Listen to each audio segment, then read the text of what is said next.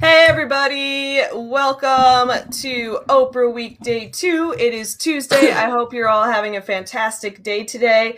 Today we are going to talk about Oprah's connections with Dr. Phil and Dr. Oz, because we lived as Dr. Phil a couple weeks ago, and then in a few weeks we'll do a Dr. Oz week where we will be Dr. Stone, because it's also a measurement of weight. You're stuck in an elevator with Dr. Phil and Dave Ramsey. Who do you break the golden rule and fart to get off the elevator? I don't want to get off the elevator. I'd be fascinated to ask these guys questions. I meant to get them off the elevator. Okay, fair enough. Different question. Who would you rather be trapped in an elevator with? Dr. Phil or Dave Ramsey? Yeah. Probably, that's hard, because I kind of want to be trapped in an elevator with both of them. This is the problem. I want to be trapped in an elevator with everyone we cover on this show, because... I'm shocked you didn't say Dr. Phil, because you actually have a connection to him. I might say Dr. Phil. Well, I might, then I could unload all my trauma on him and be like... trauma dump him. I could be like, Dr. Phil, when I was 12, I got emotionally attached to you because I saw what OCD was on your show and realized I probably had it, and you inspired me to go seek medical treatment. But then later I found out that you were hurting all these people for the sake of television and sending kids to the ranch. And then I could just yell at him about how much he let me down. Do a whole I'm not mad, I'm disappointed deal on him. Wow. And then he's just like, I'm still just drinking my coffee. Yeah, probably. It's got to be wild for celebrities to have people just like trauma dump on them randomly in the middle of the day. Celebrities like at that level, I feel like would probably go around with a staff member or something. Probably not just travel from elevator on their own, because they know that people would recognize them and trauma dump on them. Well, I mean, blocking a trauma dump's a little different than blocking a punch. Like, you can still shout. Or maybe people are more worried about being punched. Because I was gonna say, like, I just am thinking to myself, like, how many musicians do you think have had random people come up to them and say, like, I was in the darkest place of my life, I was gonna end it all, and you saved me with your music? And it's like they just go into detail. Like, I know it's powerful and it's probably rewarding, but at the same time, it's like, holy shit. I just wanted to get pancakes, and now I know in detail how you didn't end it all. Right? Yeah. I don't even want pancakes anymore. On a smaller scale, I get messages like that on Instagram sometimes, where people tell me, like, how my videos inspired them to seek mental health treatment and things like that, which makes me really glad to know that they're having a positive impact. Yeah, that's also them listening to you. Like, that's different than you putting something out and them saying, like, you saved me. Like, that's you saying something and them saying, hey, I heard you say something and then I did it. Yeah. I also have, like, a ridiculous number of people that have told me they realized they're bi from watching my videos. From watching you or watching your videos? It depends on the person. I didn't like girls, and then I saw Savvy. Yeah, I did have one comment once that I was like, from a woman who was like, and this is a public comment, so this is not weird to say this, but she left me a public comment where it was like, sometimes I think I'm really just hetero-flexible, but then I watch a video with you and I know that I'm bi. And I was like, that's sexual, dude. I like that. But I like that. I mean, I think it's funny, not just disclaimer. I'm not one of those people that thinks it's okay to hit on your fans. Like, no, I just want to give a disclaimer. Don't do that. That's creepy. I just think the comment's funny is what I mean. But okay, so what's the difference between hetero-flex and bi? I need this help. I don't fucking know. My guess would be, I don't know, dude. Flexible, one does yoga. Yeah, I guess. Is there even really a difference? I don't know. Someone who's smarter than me in the chat, let me know. My guess would be probably someone might say they're hetero-flexible if they're, like, not attracted to the same gender as themselves, but, like, would participate in sexual activity with it in specific circumstances. Like, if you were maybe a woman who only likes men, but you would have a three-way with another woman where you're not really doing sexual things with that woman, but like just she's also there. I don't know. That's a guess. I don't know though. I don't know. I think I'm yoga sexual because yoga moms are. I think you're pot sexual because you smoke weed all the time. Not sexually. Yeah, sexually. I would rather platonically, actually. I think Weed and I are a beautiful partnership. Weed and I are an LLC. Yeah, I mean, that could be true too. When you say preference for women, are you talking about when men say this or when women say this?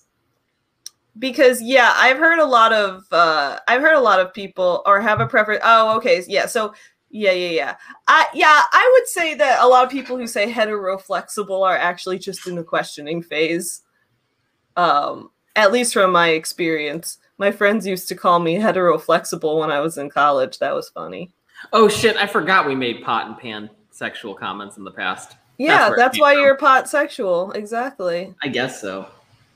Fuck, now I gotta make out with this vape pen instead of just smoke it. I mean, you're already putting it in your mouth. I think that's enough. Don't you put it in your mouth.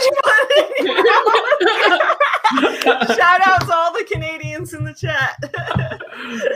I don't fucking know. I love Pop. Does Pop love me? Sorry, so we're way off the topic of Oprah. We took like 10 different leaps to get to this topic of sexually smoking pot. However, that's just kind of what happens on this show. Cher, we are really tiny YouTubers. Yeah, we're really tiny YouTubers. And we feature ourselves daily. But no, I think that what Cher's saying is a good idea. We could feature some tiny YouTubers. What do you mean by tiny YouTubers? Like Paige the Puppet? She's AKA our regular co-host. She's tiny in size too. She wears a size 3 months infant clothing size, so she's small. Paige is absolutely an honorary co-host though at this point. So oh wait, did you not hear me? Was I frozen? No, you weren't frozen. My brain shut off for a second. Oh, okay. So you're just ignoring me. I gave you the opportunity to just say, "Oh yeah, you froze." Everyone, go along with it. We just don't listen to you anymore. No, I'm sorry, my brain just froze. No, it's all good. All I said was Paige is an honorary co-host at this point in time. Oh, she definitely is.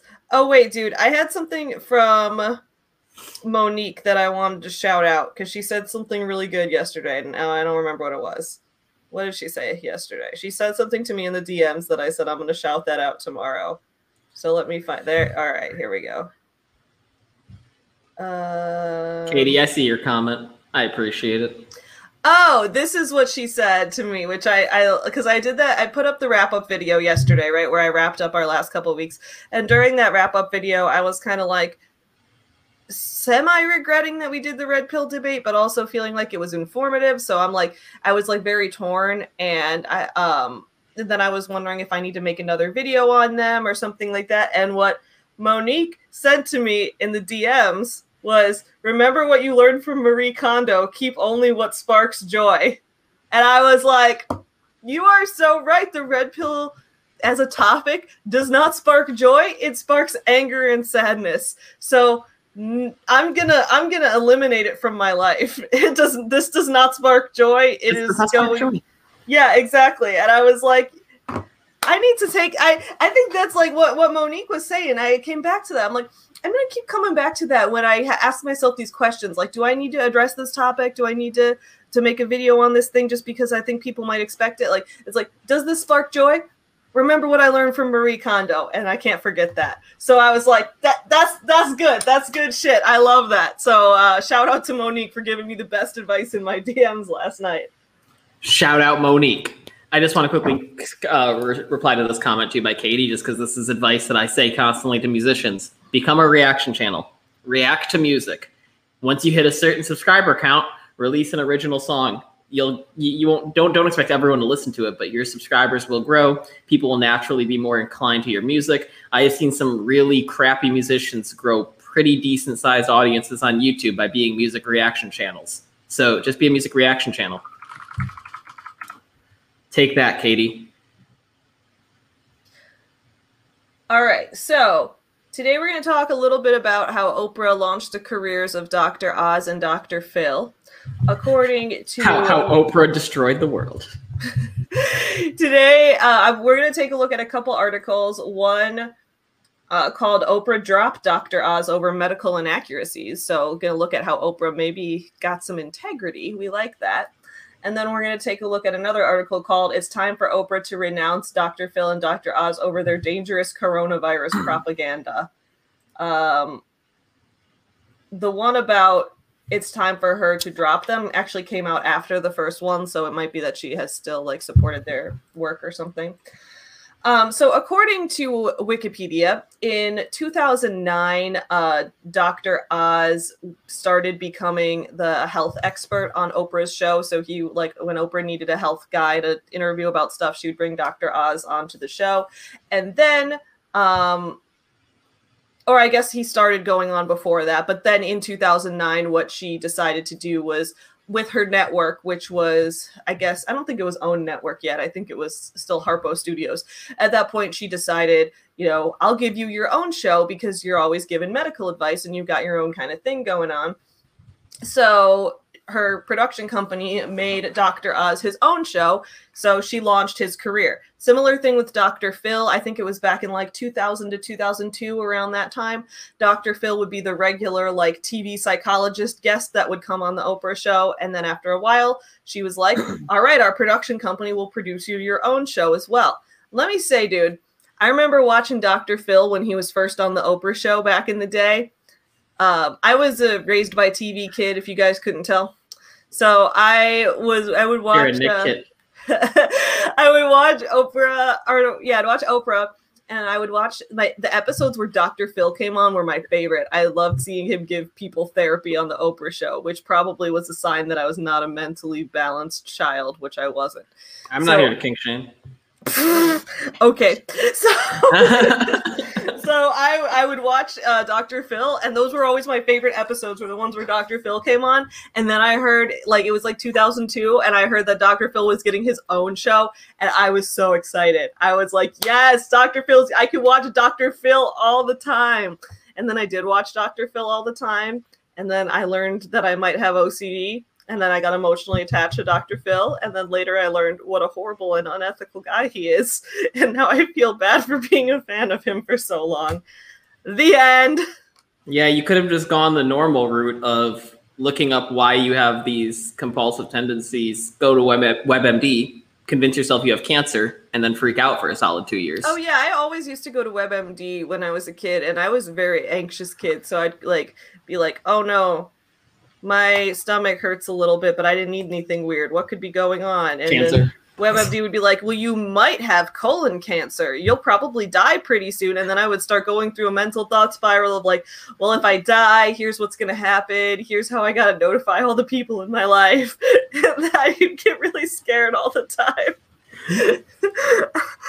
Oh, man. WebMD was a plague on our generation. Dude, the scariest... Yeah, sorry. I was just to say the scariest thing about WebMD for me was strokes, and that happened because I went to the doctor's once, and there was like, how to identify the silent killer or some shit like that, and I was just like, wait, my body can kill me with absolutely no symptoms? What? And I just was convinced I was gonna drop dead. When I found out what an aneurysm was, I was terrified. Dude, I'm still terrified. When I learned about aneurysms, I've been so scared ever since then. Every once in a while, I come back to like, there could be an aneurysm in here and I have no idea. Dude, bodies are terrifying. They're terrifying. We're okay. So fucking fragile and durable all at once. The stroke thing is, I lived in fear of strokes for years. Like, I still sometimes get scared that I'm having a stroke because I looked up the signs to identify, and then every once in a while, just like maybe my arm will go numb for no reason, and I'll be like, oh my God, I'm having a stroke. And then I'll like spend an hour smiling in the mirror to make sure that both halves of my face. The same thing in the middle of the night. Wait, you do the same thing? Okay, it's not just... I feel like I'm the Joker because I'm just like smiling in the mirror. I'm just like making sure both halves of my face are reacting the same way so that it's not... Because I'm like, if I am having a stroke this time, I really need to get myself to the hospital so I don't die.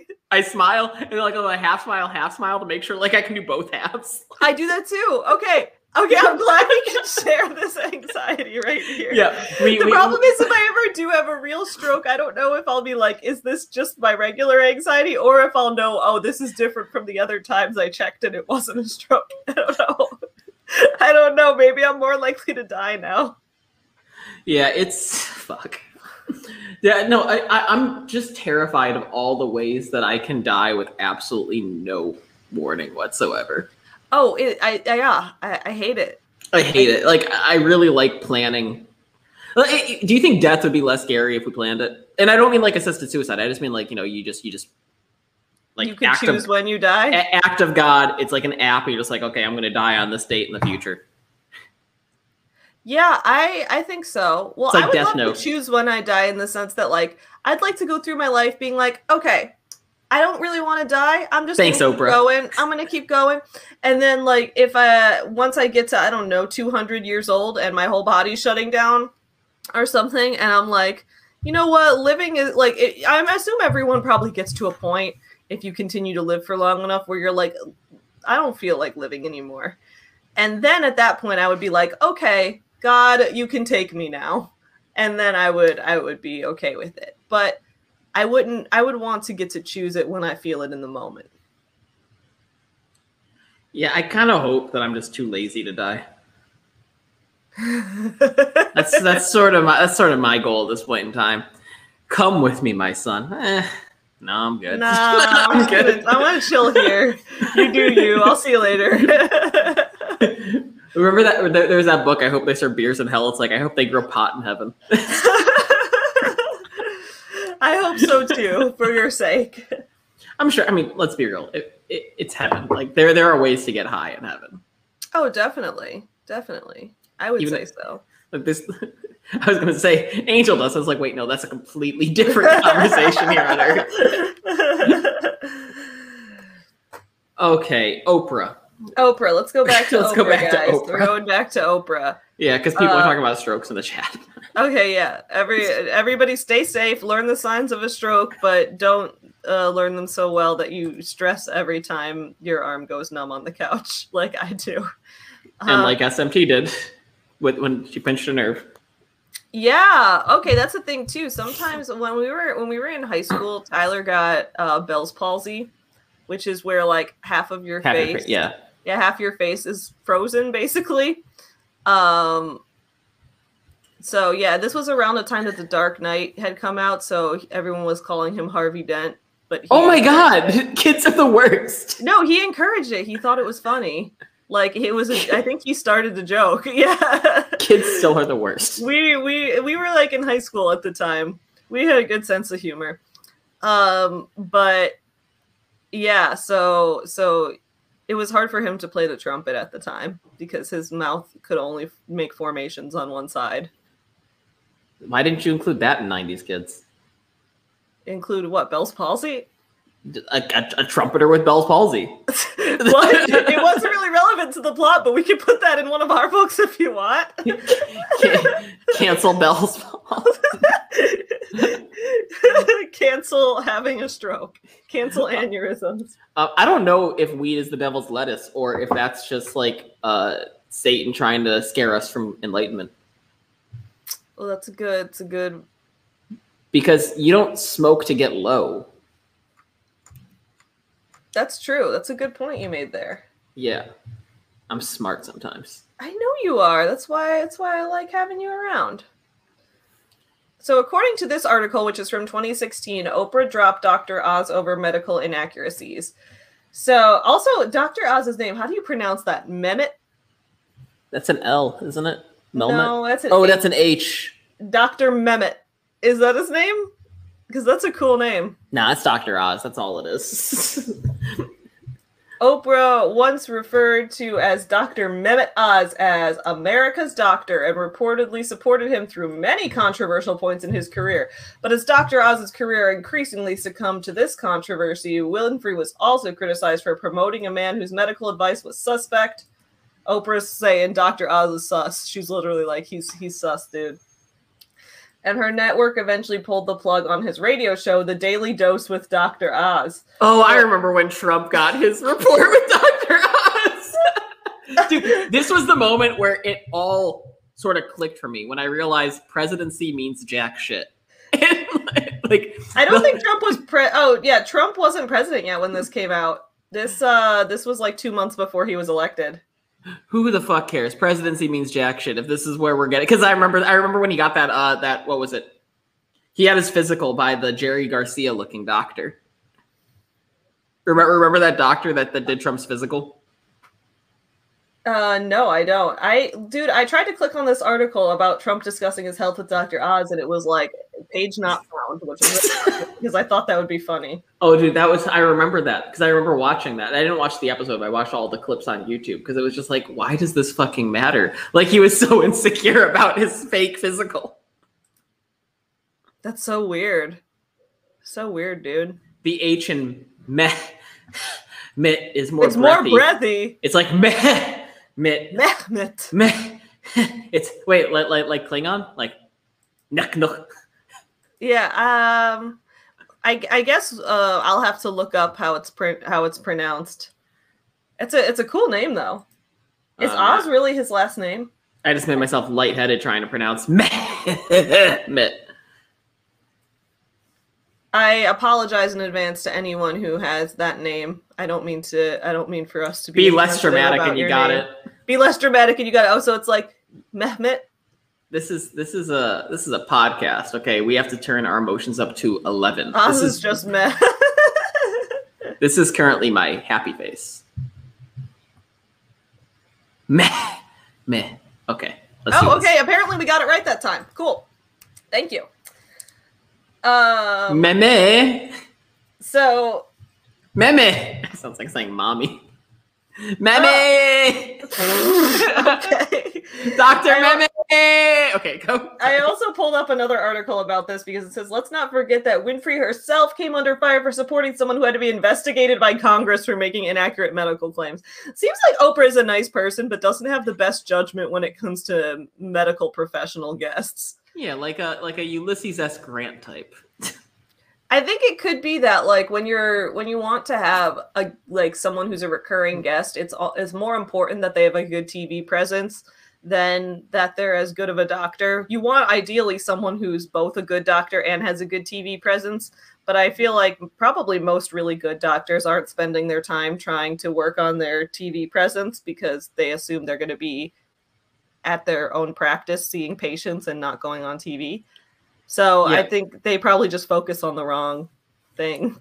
She should have got George Clooney, because this might have been like when he was doing ER when she first had Oz on, right?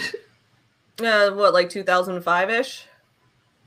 Yeah, well, it was ER late 90s or early 2000s or both. ER was late 90s, so I don't know. Dr. Phil started on Oprah in the early 2000s, so maybe around then. She could have been like, guys, he's not a doctor, but he plays one on TV. George Clooney, here to give you medical advice. Just as accurate as these two. Dude, Monique, tomorrow we'll talk about the books that, the problems with the books that Oprah has promoted with her book club. We're also going to talk about A Million Little Pieces and that whole thing. So Oprah's book club is kind of a problem too, because the books she picks are always kind of shit. I love celebrity book clubs because they're so clearly them testing the waters to see what books they should turn into movies. Basically. Like I should start a celebrity book club, except I'm not a celebrity. So everyone needs to help me become a celebrity first, and then I'll start a celebrity book club, and I'll promote all my own books and get them turned into movies, and then I'll profit. Wow, that is the most manipulative roundabout way I've heard from you. Is that manipulative? I'd like to be manipulative. You have to mislead someone. I'm pretty open about my intentions there. You're right. It's not manipulative. It's manipulative adjacent. Maybe. I don't know. I feel like it's a pretty honest intention. I don't fucking know. I just think it's really funny that you're like, I'm going to do what the celebrities do. Yeah. Yeah. Sounds like a solid plan. You got Katie on board. Okay, good. Okay, so here we go. So Hillary Clinton was last week, by last week, they mean 5 years ago. Last week in 2016. with pneumonia, which caused people to call her health into question. Her campaign subsequently released more information about her health, the blah, blah, blah, blah, blah. Okay. This is expected to change during his interview with Dr. Oz. Trump was initially expected to release the results of a physical on the show, but is now reportedly going to discuss well-being, physically, or being active and positive thinking. Awesome. Good for you. Good for you, bud. You go, Glenn Coco. According to NBC News, Trump did provide some new information about his health during the taping of the Dr. Oz show episode. Audience members at the taping reportedly told CNN that Trump said he had lost 15 pounds and had been prescribed statin to lower his cholesterol level.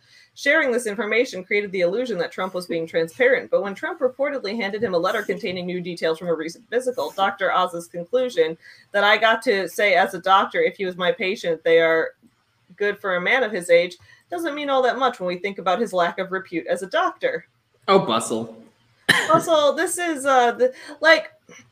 this article is probably true, but it's also a little biased. It's like doesn't mean all that much when we think about that's editorializing right there. This article was clearly written to say, guys, don't worry, Trump is not in good shape. Right? Like if I had written a paragraph, if I had written this while working for the magazine I worked for, my editor would have been like, you need to uneditorialize this section. You inserted too much of your own opinion in this. I also didn't need an article to tell me that Trump's not in good shape. I mean, he's the guy that took the golf cart at, what was it, the G7?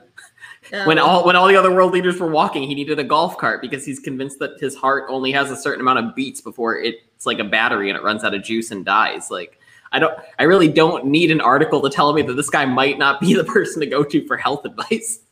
To be fair though, riding a golf cart is fun. So if I had a choice between walking and riding a golf cart, I would always ride a golf cart because I like to drive them. He wasn't driving. Oh, well then that's just dumb. Besides, walking's always better than a golf cart. I don't know about that. When I was a kid, I used to drive my grandma's golf cart around her beachside trailer park, and I would go really fast over all the speed bumps, and my grandma would be like, "Stop driving the golf cart fast over all the speed bumps." And then my brother and I would try to race around town on the golf cart, driving it terribly. And then a few years later, the golf cart died, and now there's no more golf cart. So this is a story all about how my brother and I destroyed expensive equipment. We didn't destroy it. It was decades old. It died of natural causes. It died of natural causes. Let's WebMD how this golf cart died. Yeah. And we never played golf either. It wasn't I don't know. It was a golf cart. I don't know how we ended up in these golf carts. Well, no, it where my grandma lived, everyone kind of drove their golf carts around town. Most people didn't drive cars until you got out to the main road around the neighborhood, which was was it a gated community? No, it wasn't. No, it was trailers, dude. It wasn't. It wasn't fancy houses. Yeah, but it was kind of It was fancy trailer park. Yeah, kind of. I mean, it was a kind of fancy trailer park. It was by it was near a beach town.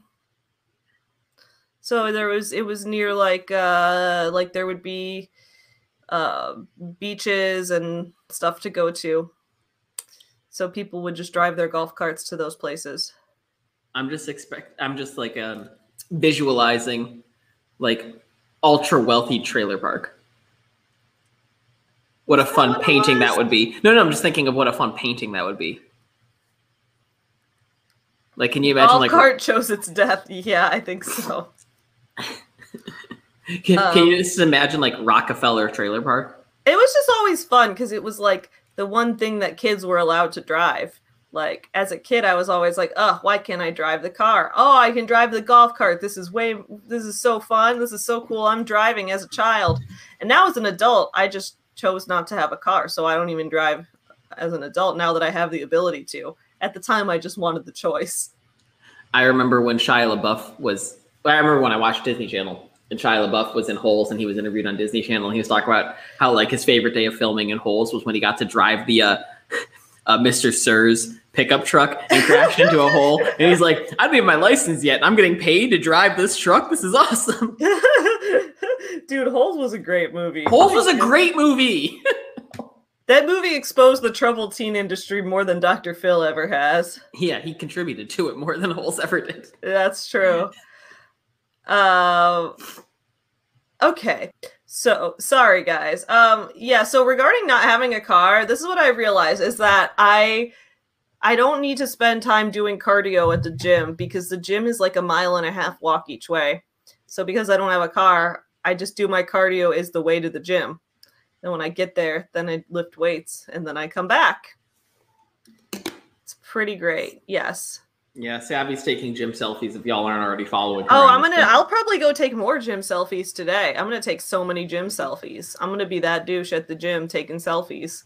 Oh, you go daily?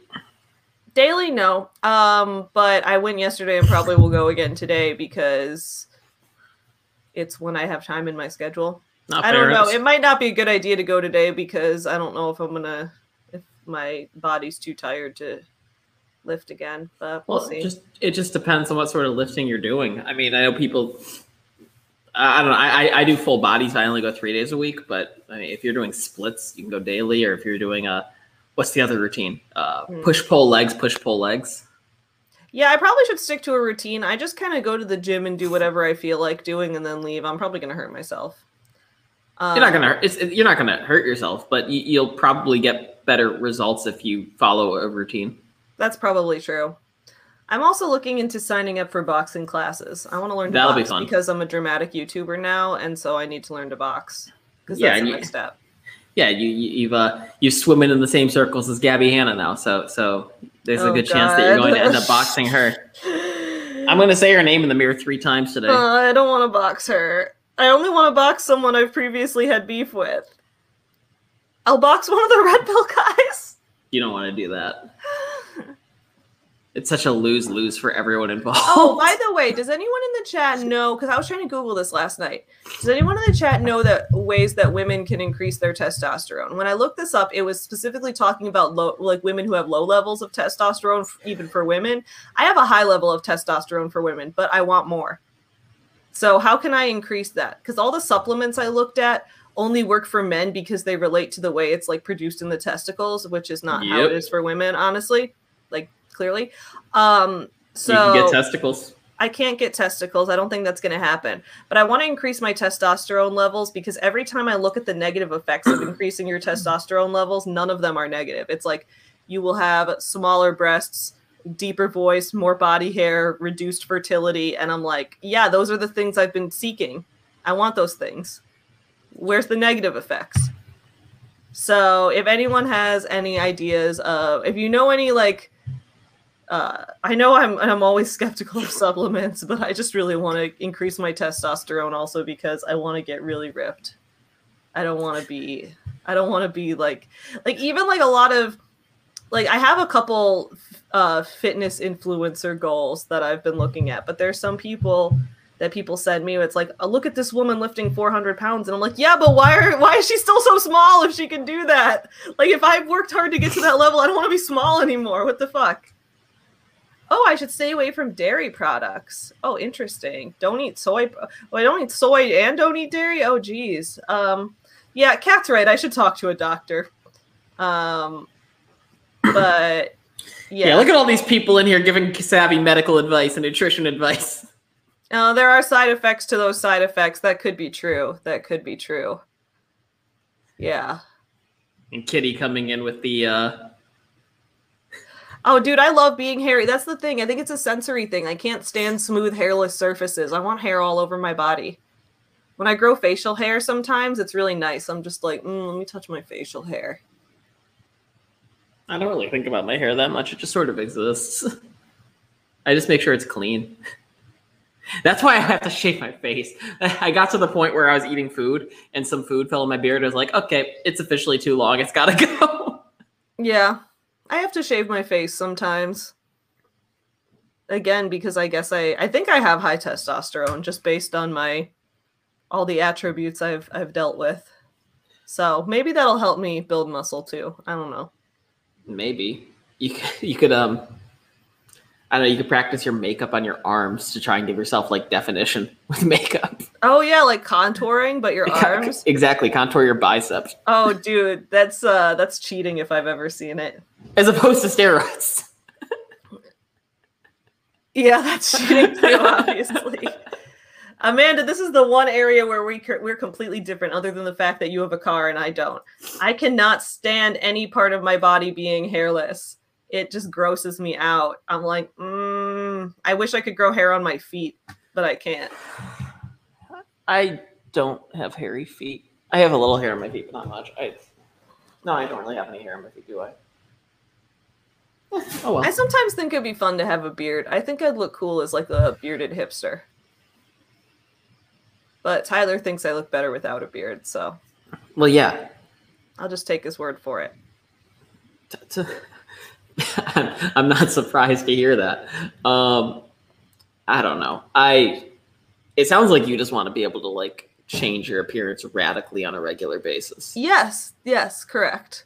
Yes. That could be the body dysmorphia. I don't know because it sounds like it's not that you hate a body, it's that you just love all bodies.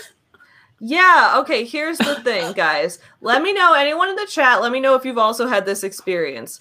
Were people out there who have bad body dysmorphia and are also like bisexual in the way that you're attracted to almost everyone? Do you have this thing regularly where you're like, I don't know if I'm attracted to you or want to be you with like with people every single day? You're like, am I attracted to you or do I want to be you? And then you always realize it's both. You're always both attracted to and want to look like everyone. Because I've heard a lot of times where people are like, oh my God, am I attracted to you or do I want to be you? And I'm like, for me, it's always both. Like, even back when we were in high school, I was always jealous of Tyler's appearance. I always wanted to look like him, you know? And I still do. I'm still jealous of his appearance. I wish I could grow a thick beard like that. I wish I could have. But I also don't want a thick beard forever because sometimes I see a beautiful woman and I'm like, I'm attracted to you and want to be you. I don't know. I don't know what it is. Okay. All right. It's not just me. It's not just me. Oh, see, okay, but Amanda's only with women. Yeah, because I see a man that I'm attracted to, and I also, generally with men that I'm attracted to, if I could choose, have sex with you or look like you, I would usually choose to look like them, if that's the choice.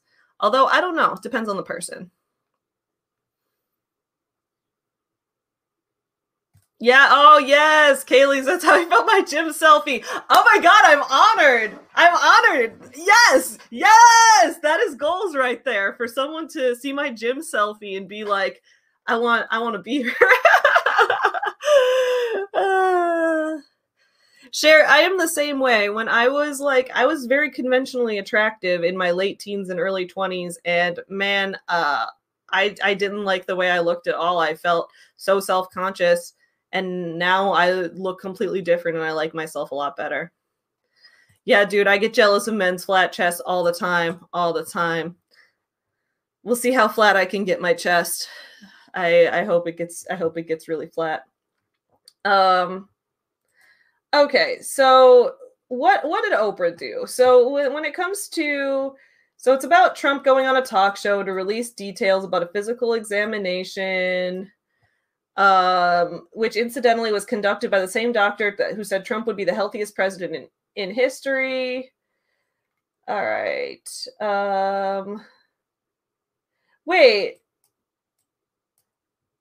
Dr. Oz made questionable claims about everything from apple juice and homosexuality. Oh, sorry. I originally read that as that it was that apple juice and homosexuality were related. In that case, I thought that Dr. Oz was saying that like drinking apple juice would turn the frogs gay, but no, that's not what he was saying. Okay.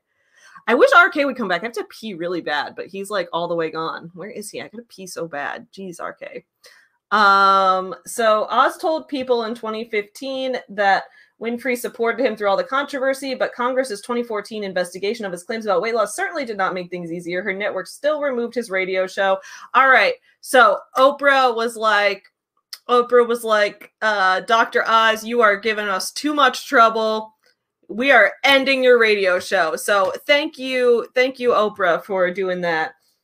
However, we've also got this article from 2015 over here that's called Dr. Oz and How Oprah's Weakness for Crackpot Theories Tarnishes Her Legacy. So it says, let's see. There's a catchy opening paragraph, but it doesn't have any substance.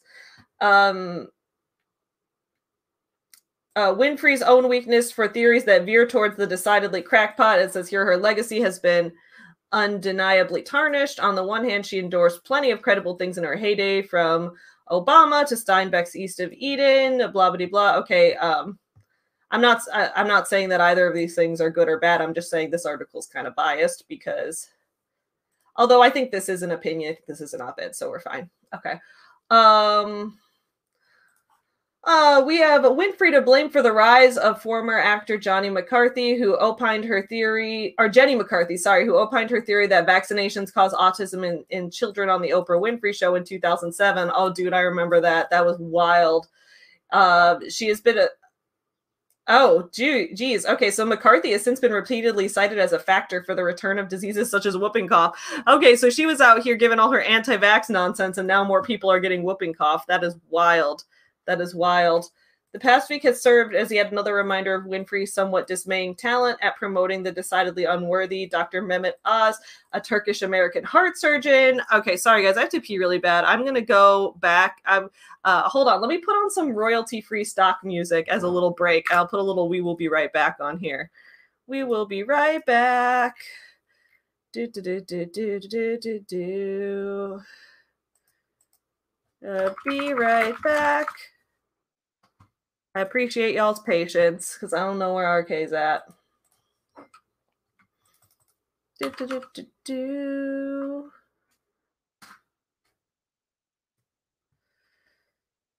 do. Continue to have fun in the chat. I will be right back.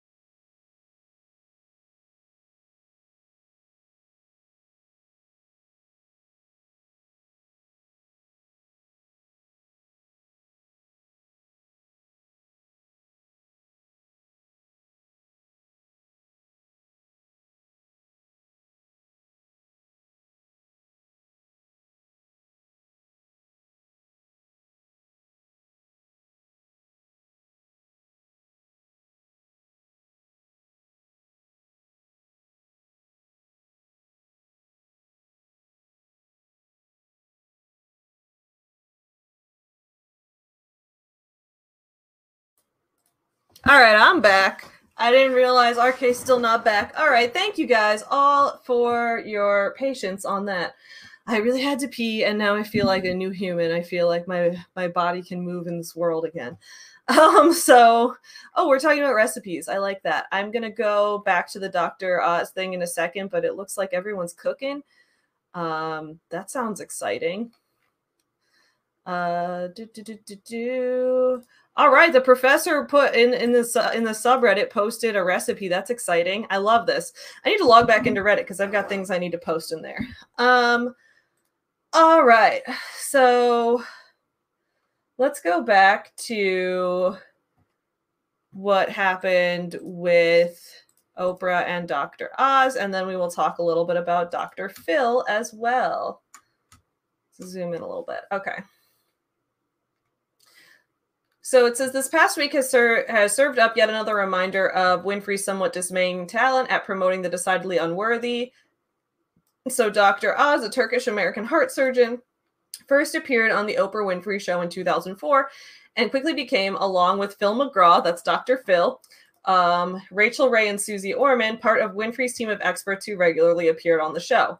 With his good looks and requisite regular guy patter, Oz was a natural addition to Winfrey's stable and, along with the others, became a celebrity in his own right. His TV show attracts millions of viewers, to say nothing of his magazine and website, and when Oz endorsed a nasal irrigation system on his show, sales allegedly rose 12,000%. Wow. So guys, here's a fun fact. I used to watch Dr. Oz too. I wasn't as into him as Dr. Phil because Dr. Phil's show was more entertaining, but I used to watch Dr. Oz a lot because I was really obsessed with losing weight when I was younger, which is, I'm not at all anymore, as you guys can tell. But back when I was younger, I loved losing weight, which is not a fun thing to like.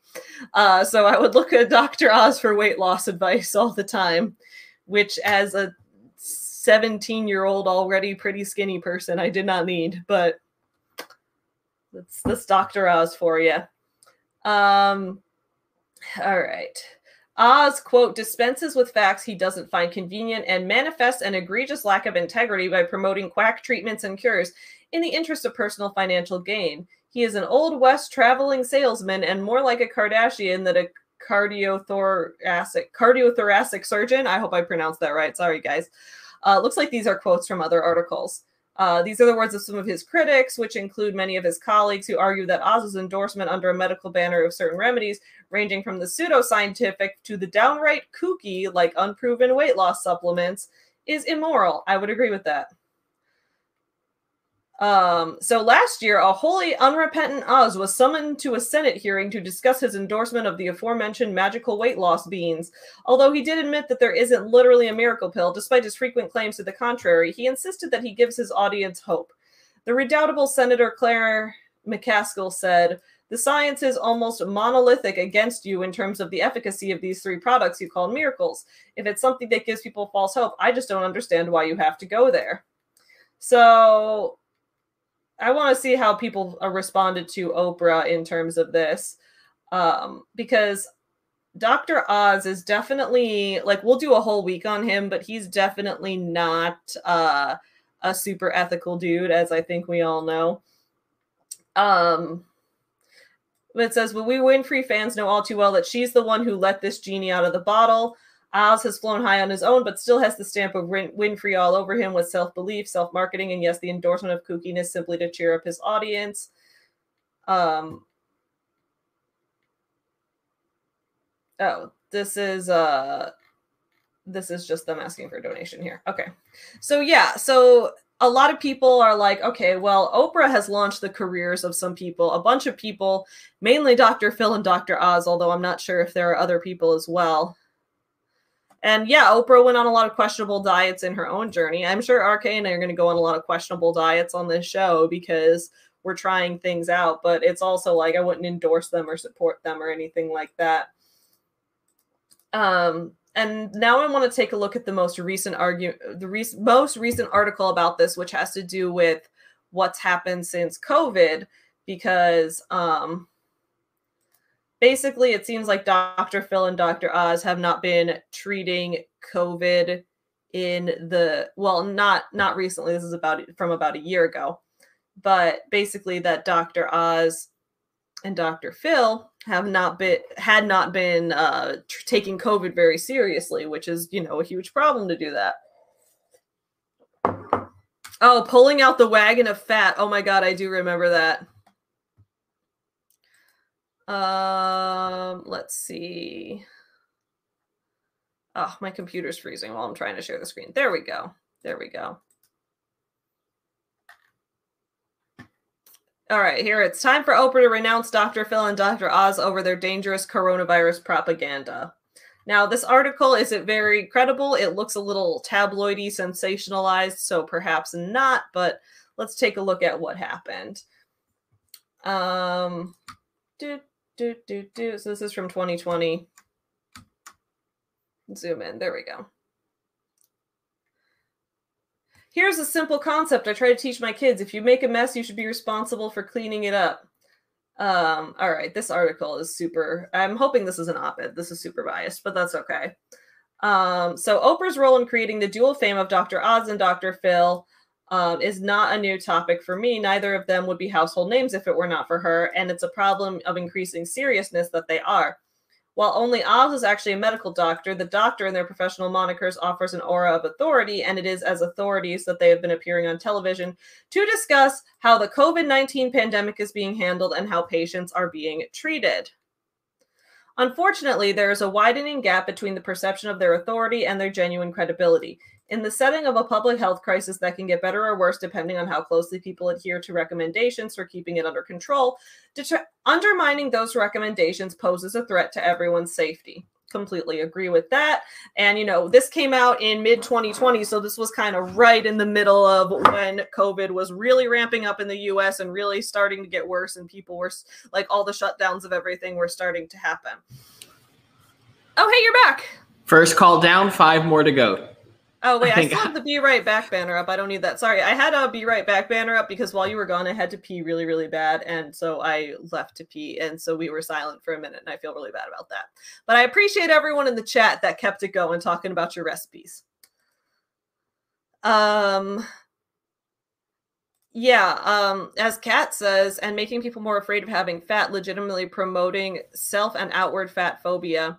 Dude, I bought into the fat phobia for a while. I should talk sometime about my past in the pro-eating disorder world. I was like, back in the day, I was really into the anti-fat world. Not in the sense that I was like mean to people, but in the sense that, like, for myself, every time I gained any bit of fat, I started hating myself more.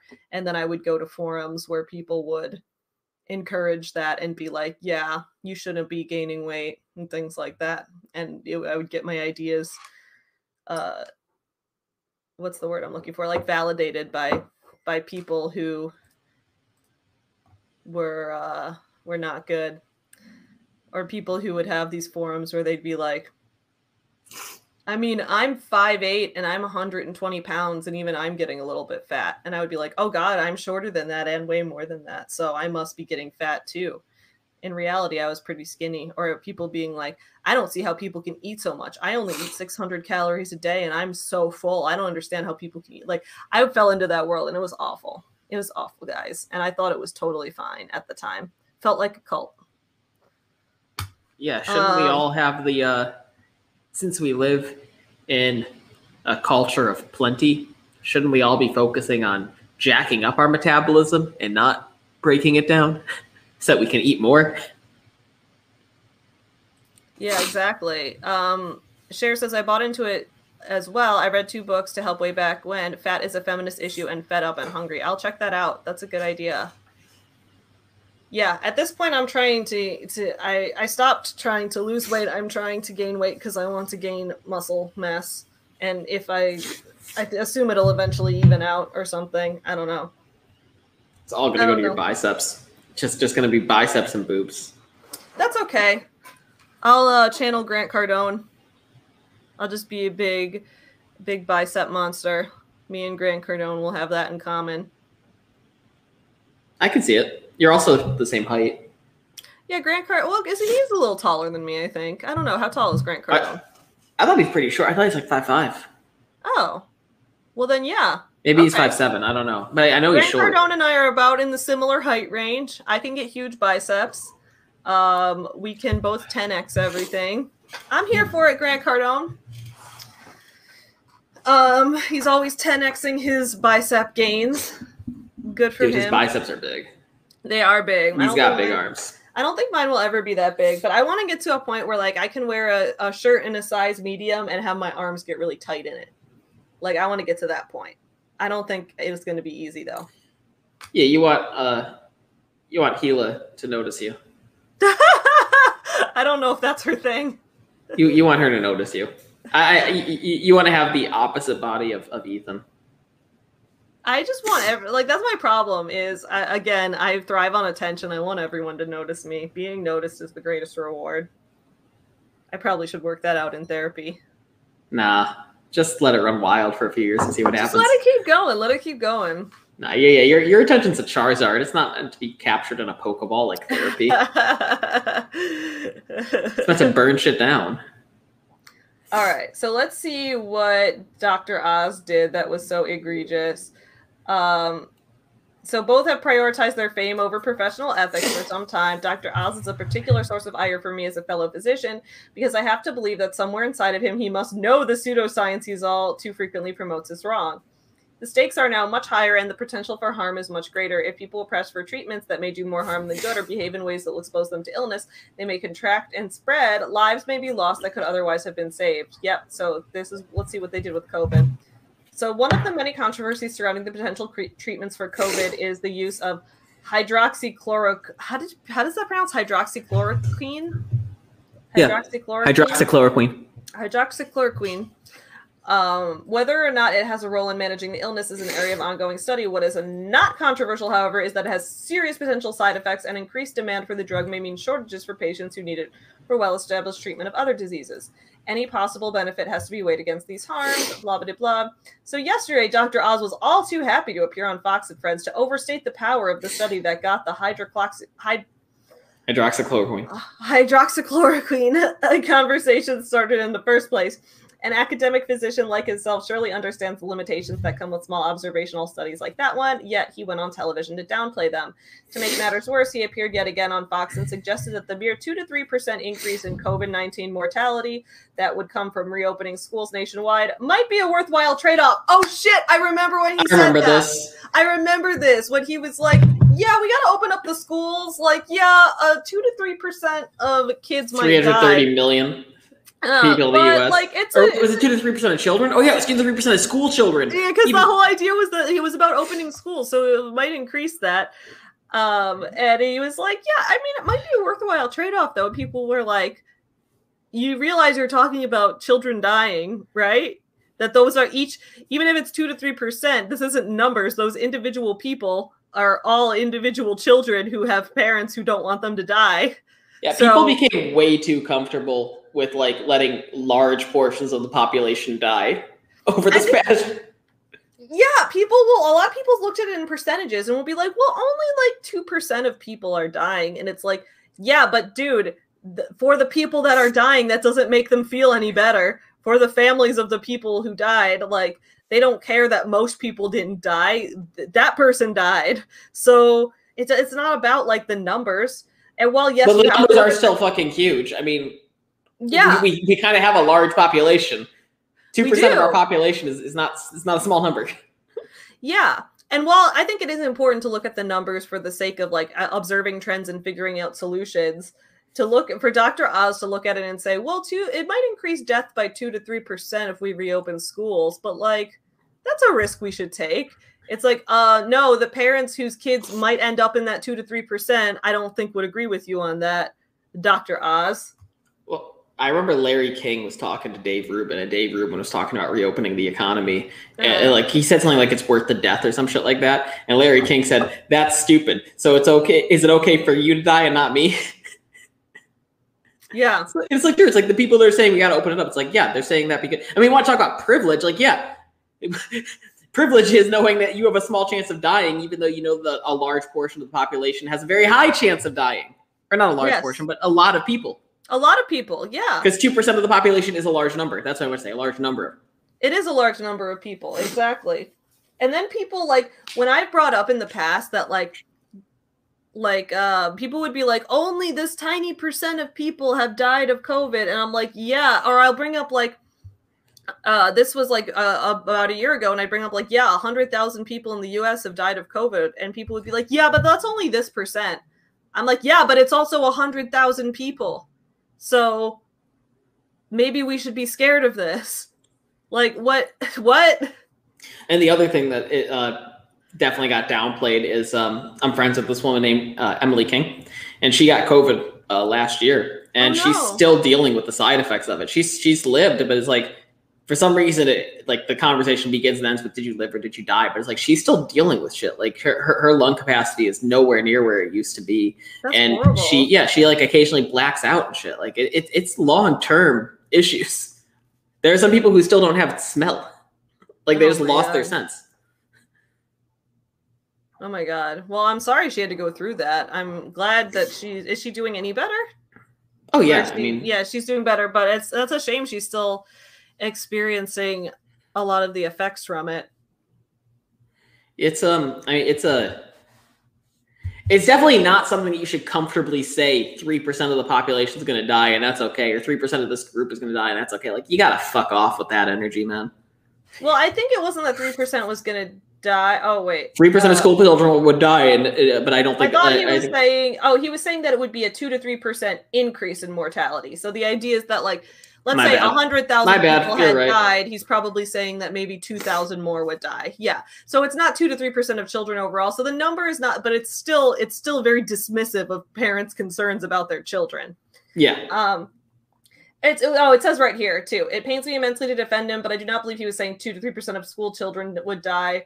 I believe he was referring to a relative increase in overall mortality. Yeah, that's what I was saying too. Yeah, but that's not defending him. That's just putting it in perspective. And he said it's still wrong. Yeah. Yeah, it's still wrong, dude, because even if you're like, oh, only a couple thousand kids will die, like, that's not going to make parents feel any better at all, as it shouldn't, because that's scary. So apparently he's since walked back from those comments, but still, that's a shitty thing to say. I don't like that writing either, as much as it pains me to defend him. You don't have to include that. You just got to say this is what he probably meant. You don't got to say it pains me to defend him. That's true, because you're not really defending him. You're just who published this article? The Daily Beast. I don't think they're a credible journalist source. Yeah, they're. You go to them and you know what you're getting. They're another heavily skewed news source. As most are. So Dr. Phil went on Laura Ingram's show. He questioned the need for extreme social distancing. Oh, I remember when he did this too. So what Dr. Phil says that we don't shut down the country to prevent deaths related to cigarettes, drowning, or car accidents, and question why we should do so in this case. Like Dr. Phil is because those things aren't contagious. When someone crashes their car, it's not going to cause other people, like it'll cause a crash with the other car, but it's not going to like, you don't catch crashing a car by breathing in someone's direction.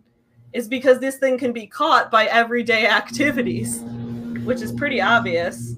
But, well, yeah, you can also ask someone to stop smoking. You can't ask them to stop breathing. And you can avoid streets.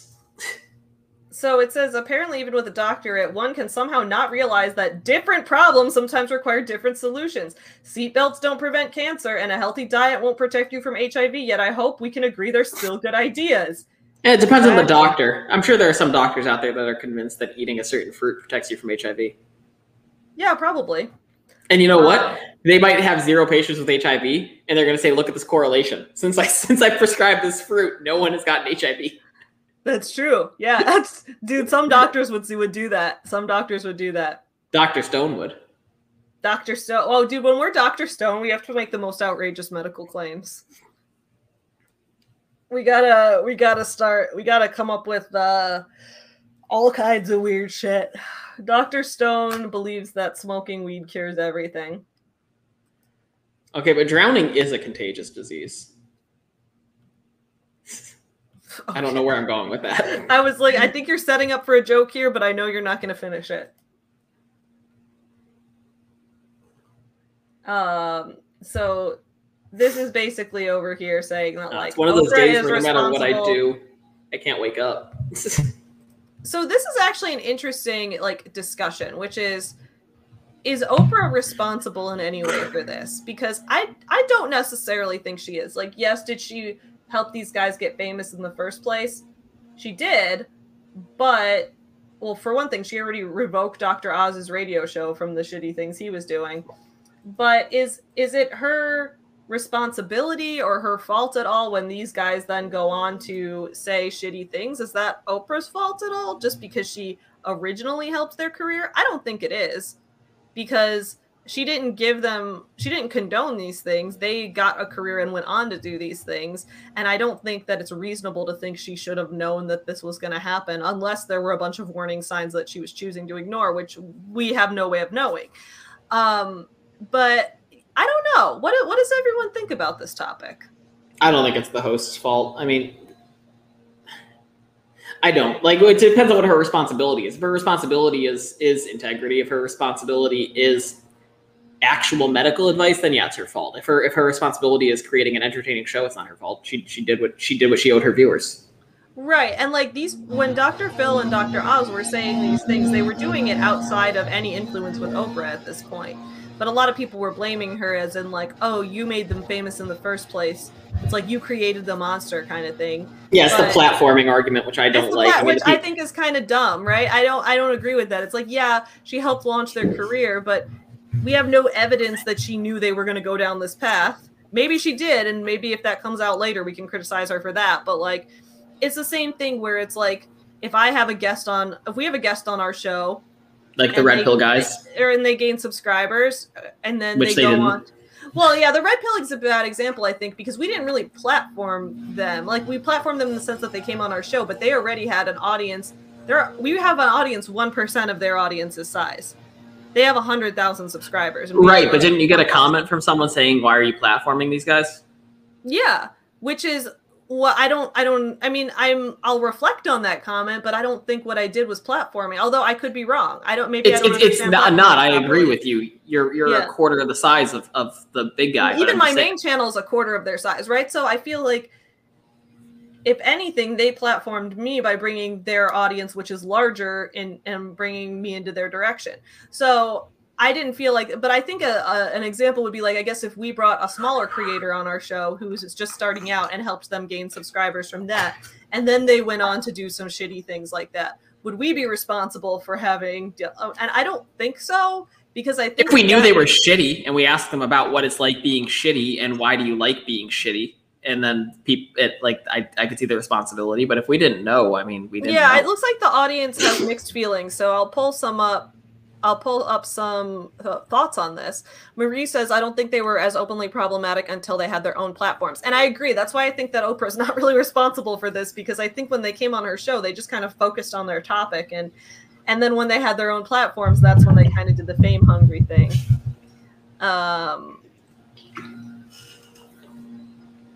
I mean, Oprah fired him when he started giving shitty advice. Yeah, which I respect her for. I think that's a respectable thing to do. Is this Grisel? I don't know how to say your name, Grisel. Oprah legitimized them to a certain degree and gave them a platform. People flocked to Oprah's Rex. So yeah, that's also a thing. What's like Oprah does to an extent, like because Oprah should know that her recommendations go such a long way for people that once she endorses someone, everybody's going to trust them because a lot of people trust her recommendations. Was that doing a disservice to her fans by recommending someone that ended up being bad? Should she apologize for that? I don't know, but I don't know if that's it. I'm not sure. I think this topic is more philosophical than concrete. No, this is not philosophical. I want to see Paige do this. Yeah, I want to see Paige go full early Lindsay 20s. Lohan. Yeah. A 22-year-old Paige is going to be wild, dude. I want to see like behind the scenes Paige or like Paige in real life. What were like? I want to see Paige in the tabloids. So Molly says, I think she'd be more responsible if they said this before she hired them. Right, which we haven't. Back when she first hired them, like publicly, I don't think they had a reputation for being this way.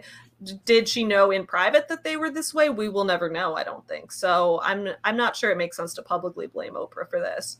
And Bad Astra says giving people a platform is very bad. I think that depends. Sometimes, again, I think it depends on the person, because that goes down to, I might even do a video at some point on what does it mean to platform. Although maybe I won't, because it doesn't spark joy.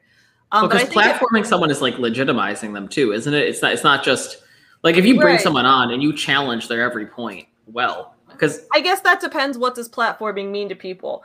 And if I do a video on platforming, I will do it while playing like Mario or something. I'll do it like while playing a platformer in the background. I'll make it a little let's play. It'll be fun. I'll be like, look at me platforming over here. But yeah, I guess that depends. What does platforming mean to people? Because if you bring someone on your channel and challenge their viewpoint, is that still platforming? Versus like, if I talk, like, to an extent, I think that you could even take that argument so far as to say that just talking about someone, even without bringing them on, even talking about them, you got the Streisand effect and stuff like that.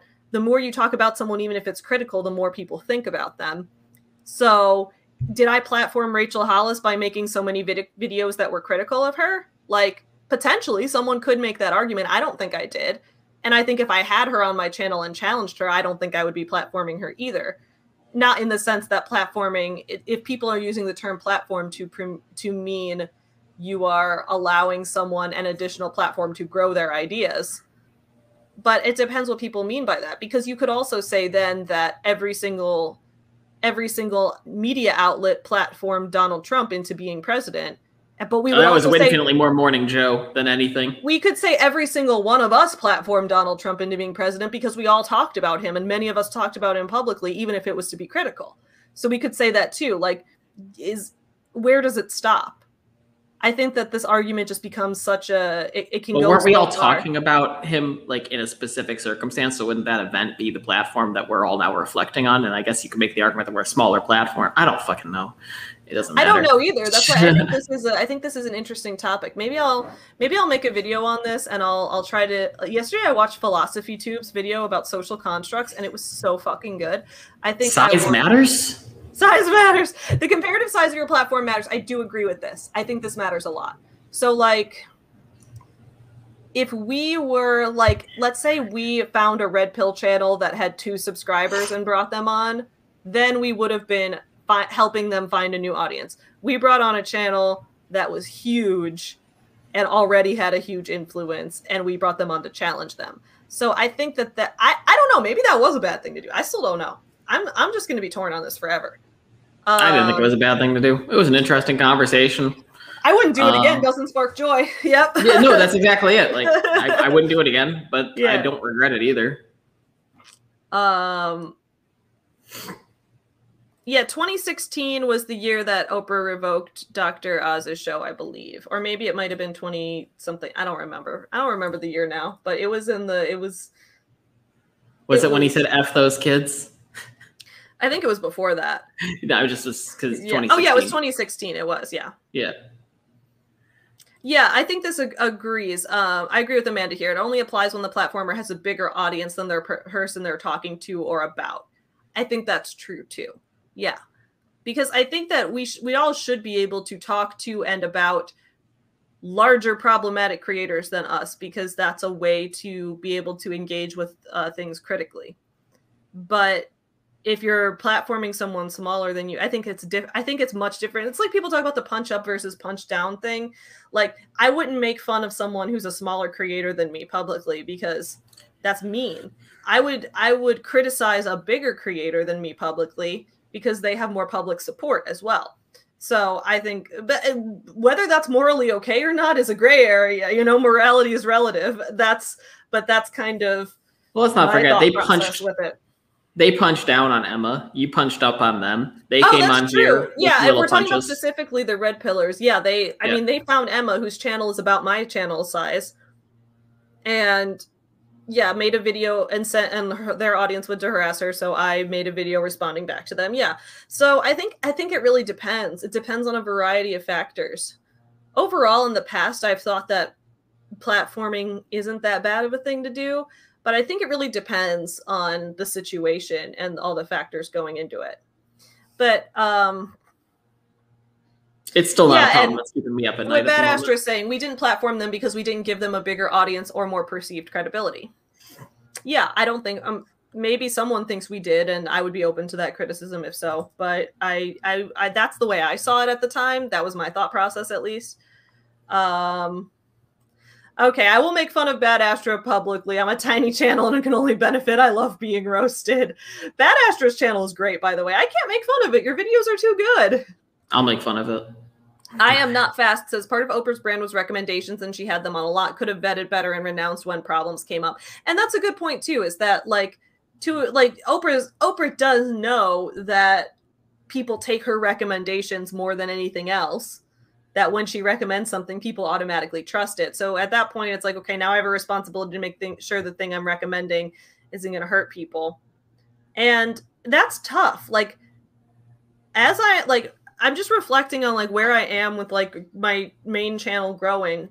And I'm at this point where I want to be responsible always, and I want to do right by my audience. So I'm at this point suddenly where I'm questioning everything I do more, because I'm like, in the past, I just said whatever I wanted and threw it out there into the void.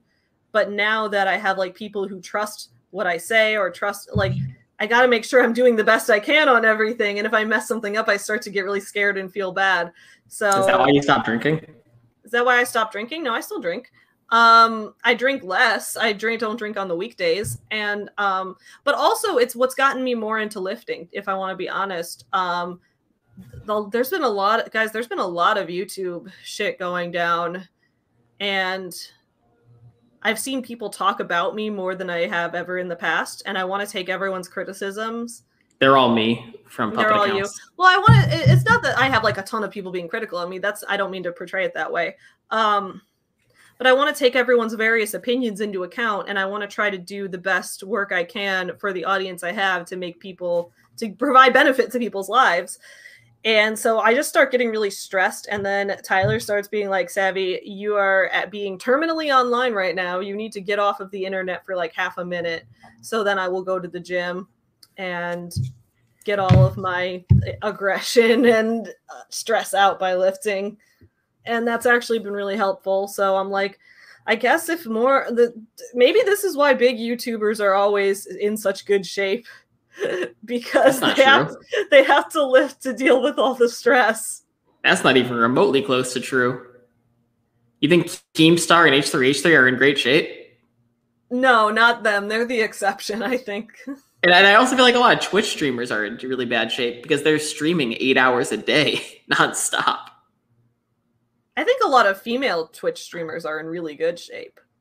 Okay, so this is going to be an interesting conversation then, because now we're entering the realm of... Okay, which female Twitch streamers are you talking about? Because there are female Twitch streamers on there that are in great shape because they also are fully aware that their body draws in a large audience. I mean, I don't use Twitch that much, so I'm not a good source for this. I don't use it much either. I mean, I get my information from online drama channels, so I'm not a good source for this because they definitely. Oh, thank you, Bad Astra Savvy, being responsible now that she has a platform. Oh my God, that's wild. I hope you still get to be chaotic in private. Oh, I'm super chaotic in private. That's not true. Don't lie. You're the opposite. In private, I'm just no, dude. No, you're as organized as they come in private. I text you the wildest shit sometimes. I'll That's be like, true. RK, I had this really stupid idea. I'll text him and be like, RK, I want to start an OnlyFans. Should I start an OnlyFans? Hey, RK, I want to take steroids. Should I take you post it on your steroids? YouTube community tab. What are you talking about? I did. Well, and then I ended up deleting it because I realized that most people, like, I don't think starting every once in a while, I think I should start an OnlyFans because I'm like, I should profit from these boobs while I still have them, and then use the money to pay to get them removed. I feel like that would be some poetic justice, but I also get too worried about it. I'll always have feet. Hopefully, you'll probably always have feet. Like. Oh my God. I don't know what your future has in store, but I think there's a good chance you keep at least 1 foot your entire life. Okay, Bad Astra, okay, is this just a like philosophical trans women of YouTube appreciation post right now? Yes, Jessie Gender, I love her. Natalie from ContraPoints is literally like my queen. She is like my. Oh, is Natalie Wynn? Is that ContraPoints? That's ContraPoints, and Abigail Thorne is PhilosophyTube. Nice, dude. I love those women so much. They're my icons on YouTube. Like when I watch them, I'm like, you are who I want to be one day. I didn't know they had names. I thought they were just philosophy tube and ContraPoints. It's me simping, yes. Badass, I'm coming over bringing Sweet Baby Ray's for your OnlyFans debut. Maria, is that what I'm going to do on OnlyFans? Is just eat Sweet Baby Ray's buffalo sauce? I'm sure there's a community. Yeah, out there I deleted the community poll because after a while, I'm like, I got what I needed from this. I don't want it to stay up there. And because some people thought that I meant that I was going to start OnlyFans as a joke. And I was like, no, I was going to plan to put nudes on it. Like, I was going to use it the way people intended. That's why I'm worried. As Gosh intended. Oh man. I'm sure there's a community out there that wants to see naked women eat nachos. Yeah, I could do that. I could get naked and eat nachos. Get naked and eat. Well, I could do my Saturday night on camera. I just thought that I could just really do well in the big titty tomboy GF niche on OnlyFans. I don't know if that's like a specific niche, but I've heard from a lot of people that is like a thing that people are really into. And I was like, I've got that for days. So maybe I should make money off of it. But then I was like, as a lot of people pointed out in the comments too, like, while my audience is very sex positive and sex work positive, the world at large still really isn't. And because I am running a picture book and plushie company, it really could hurt. That's the one thing that's been holding me back from it is, will it hurt my company's image? Even though I wouldn't, I have a separate name for my business, you know, and it's like separate from, but still like what, yeah, I don't know. It could still, I don't know. So that's why I think I'm probably not going to do it. I don't know. I would need a pseudonym, but I also wouldn't want to intentionally have to hide that it's me. Like, I could use a pseudonym, sure, but I wouldn't want it to have to put in effort to making it clear to like hiding that. I wouldn't want to have to like put makeup over all my tattoos and like make sure my face is never showing and things like I wouldn't want to have to go to that level of hiding, but I would not try to advertise it as the same brand or anything, obviously. I mean, it would get in the way. Yeah, exactly. It would hurt the brand. So that's probably why I'm not going to do it, because I don't want to hurt the brand. Even if it didn't hurt the brand, it would just be another project for you to do, which would take energy away from other things that you're doing. Which is true, yeah. So I think I'm not going to do it. Every once in a while I think about doing it and I get excited because I'm like, ooh, this could be so funny if I made money off of my boobs to raise money to get rid of them. Like, that would be just like so poetic. I know OnlyFans has like, I know there are women on OnlyFans that make a lot of money, but let's not forget, you're competing with free porn. That's true. That is so true. You're going to have to market that. And it's going to be a bit of a job to grow that audience. Yeah, that's a good point. And even if your audience is sex worker positive, they're not going to necessarily subscribe to your OnlyFans. They just won't judge you for it. Exactly. Yeah. So I think I'm not going to do it. I don't think it would be a good business move, but I appreciate y'all talking it out with me. It's what we're all here for together. Now, if you really want to fuck up the world, what you should do is you should make an OnlyFans and promote it only to the Red Pill audience. So that way you're taking all of their money. That's such a good idea. And then they can't buy Rolo's next book because they spent it all on your boobs. Yeah, I mean, a lot of their audience was leaving comments that were like, I came here for the boobs. I stayed here for Rolo's brilliant commentary, but I came for the boobs. Yeah, it would be really funny if you turned his audience of Red Pill alphas into simps. That would be hilarious. That would be fucking hilarious. All these things are so hilarious in my mind, but I'm like, in real life, maybe I shouldn't do them. In the past, so Bad Astra knew me in college, and she knows that if I ever thought of in college, whenever I thought this thing would be funny in my mind, there was no discussion like this where I spent time being like, but here might be the consequence. Like, if something was funny in my mind, I was like, I'm doing it right now. Like, I didn't even think. So I think this shows some maturity and growth, hopefully. So wait, what about my point? I think she means that it's a good point. Oh, good. Thank you. Yeah. I appreciate you, Bad Astra. You deserve to be roasted for that comment, supporting me. And I mean that as a compliment because you said you love getting roasted. Yeah. I'm gonna call you Peanut because you're roasted. You know what? I'm going to go on our subreddit. I want to continue our discussion about platforming and what it means for things. Yeah, okay, yeah. So, Bad Astro, who knew me back in the day, my impulse control is way better now. Absolutely. I had no impulse control back in the day at all. I was weird.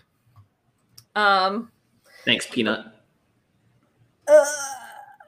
So I'm going to go on Reddit. I want us to continue our discussion about platforming and what it means and when it's good and when it's bad and the nuances of it and how different sizes of different channels and things like that factor into it, because I think there's a lot to consider. And I think that a lot of times people take an extreme position on it one way or the other, right? Like a lot of times we see on the internet people saying platforming of all types is all good, deplatforming is all bad, free speech on the internet for everybody all day long. And then you see another side of people who are like, don't ever platform anyone problematic ever. If you ever put them on your channel ever, you are now complicit in every bad thing they ever did, which I think is also stupid. Because just because you interview someone doesn't mean you are them. If that were true, I would be in the Dave Matthews Band by now. So a lot of things are just like, it's not as black and white as that. I don't know. Said came here for the boobs. Yeah, they did. They did.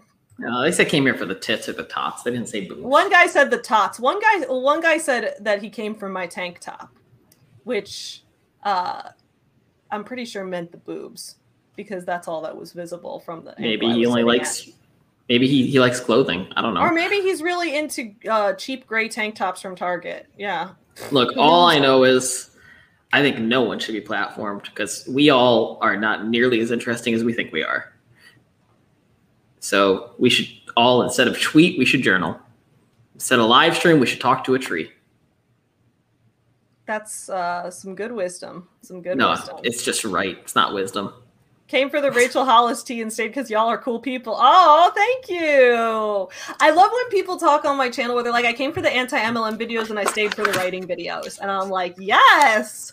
Yes, because a lot of people don't stay for the writing videos, which is fine. It's not everyone's thing, but like it's nice when people do. I think it's pretty cool.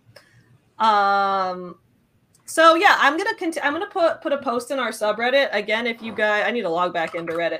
If any of you guys are not subscribed to the subreddit, it is this right here because I'm gonna head out to walk Chewy now, but I want us to continue the discussion because I think this is a really good discussion we're having. So head over to that subreddit right there. It looks like this. Don't forget to hit the dislike button on the stream, y'all, for the engagement. Go to the Your Morning Guru subreddit right there. Looks See if we can get 69. Oh, that's the professor. The professor. Oh, here we've got, this is RK's vision board right here. I got to post my vision board. So basically, this is a place to continue talking about everything that we talk about on our show and to post you can post your art, you can post your vision board, you can post your thoughts about everything. You can post your OnlyFans. You can post whatever you want. This is a pretty open community. So I'll probably post a discussion topic today to continue our talk about platforming because I'm very interested in continuing that.